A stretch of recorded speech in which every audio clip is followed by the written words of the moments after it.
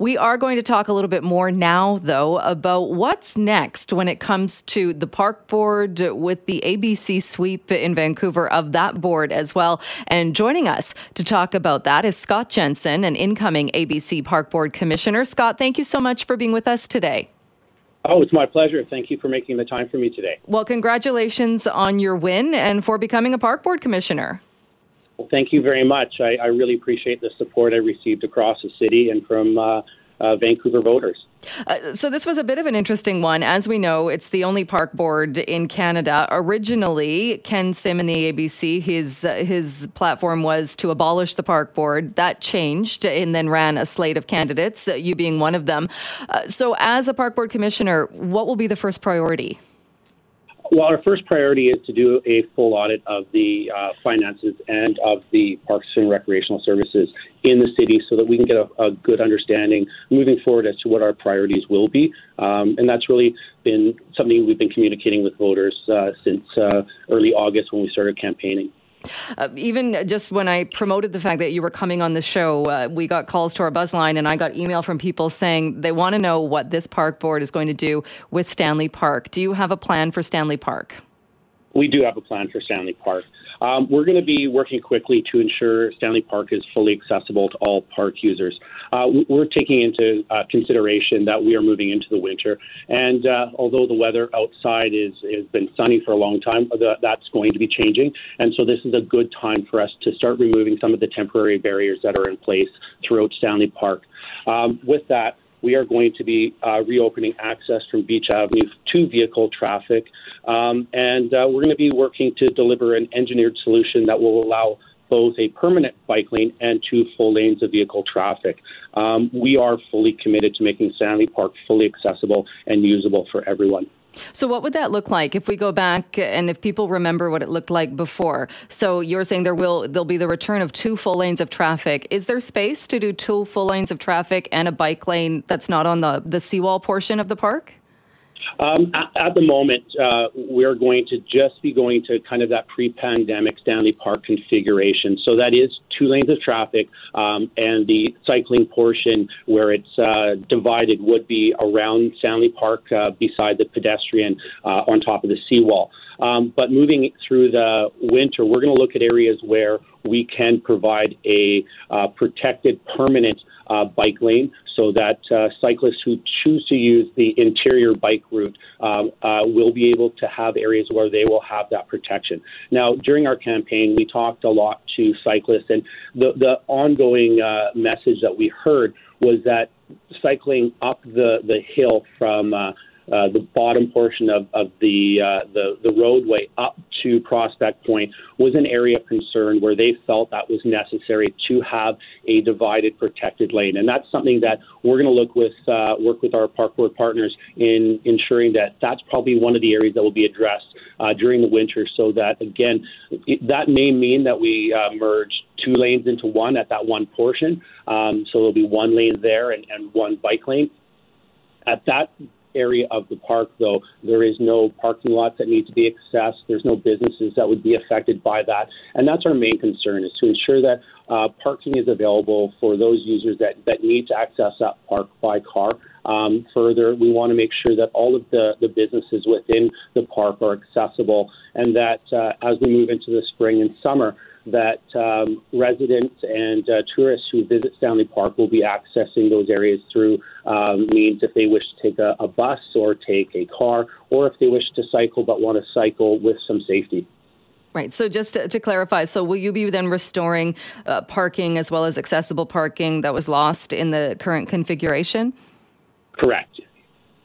All right. I wanted to talk to you. One other point on that. What about, as I'm sure you know, there's an ongoing lawsuit and a complaint at the Human Rights Commission from people specifically about the accessible parking.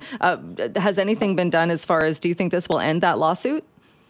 I can't speak to that, and at this point, because it is before the courts, we'll just allow that process to happen as it may happen, but we'll remain from commenting. from that at this moment. One of the other priorities of the ABC Park Board Commissioners was allowing alcohol in all parks with proper facilities. What is that going to look like as far as alcohol in parks as well as on Vancouver beaches?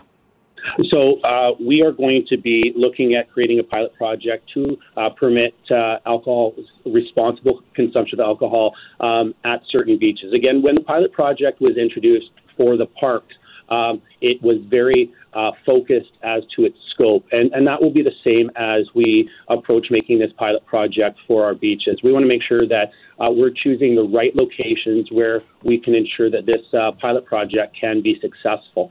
So we're going to be working with our partners to find those areas that this makes sense to have as a pilot project for safe, responsible consumption on our beaches.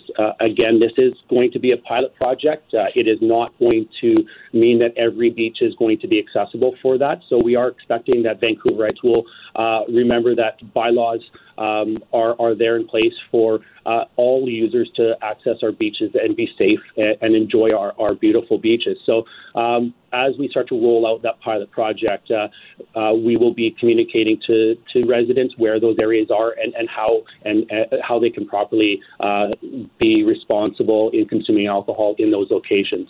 As for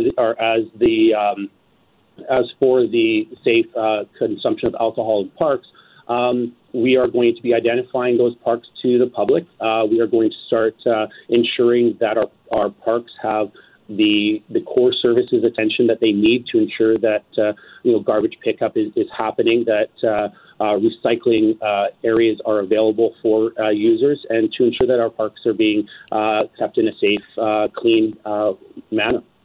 Doesn't that already kind of happen, though, as far as there are already laws about, public drunkenness and creating a disorder in a public place? I mean, as long as a park has a washroom facility and a garbage can and a recycling can, doesn't that kind of make it that it should just be allowed and let's move on with something that people are doing already anyway?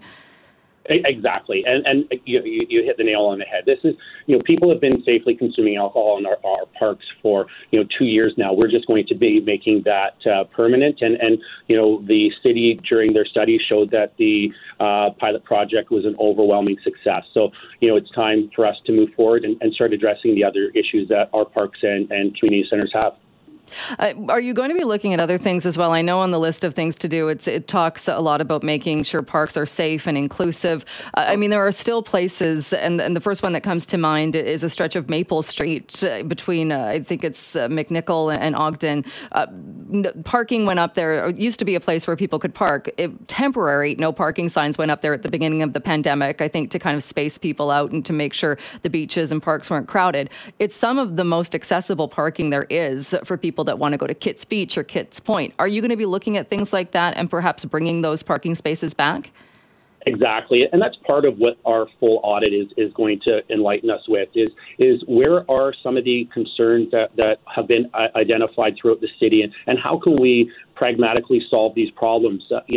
We are coming into this with our eyes wide open that, we want to be problem solvers. We want to make our city more accessible, and we want to take some of the headache away from many of the people who access our beaches and our community centers.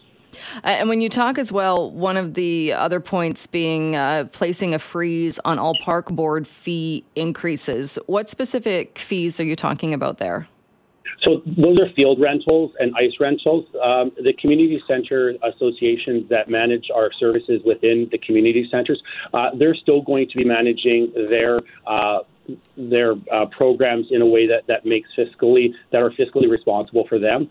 For us, we're ensuring that as large user groups look to build their season plans for using our fields for sports or our rinks for other activities, be it hockey, figure skating, or lessons, that they can plan those long-term investments, knowing that the fees are not going to be changed with a new park board coming in.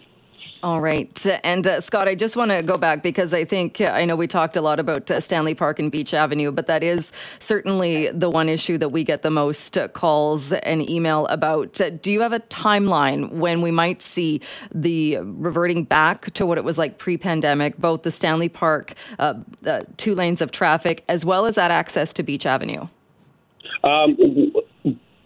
I'm going to be speaking for myself here. We're transitioning right now. We're doing a lot of work already, meeting with our team, and we're looking at after our first meeting with the park board after we're sworn in, just to move forward with the removal of the temporary barriers that are throughout Stanley Park. So you're going to be looking at early November for the removal of all of those structures throughout Stanley Park.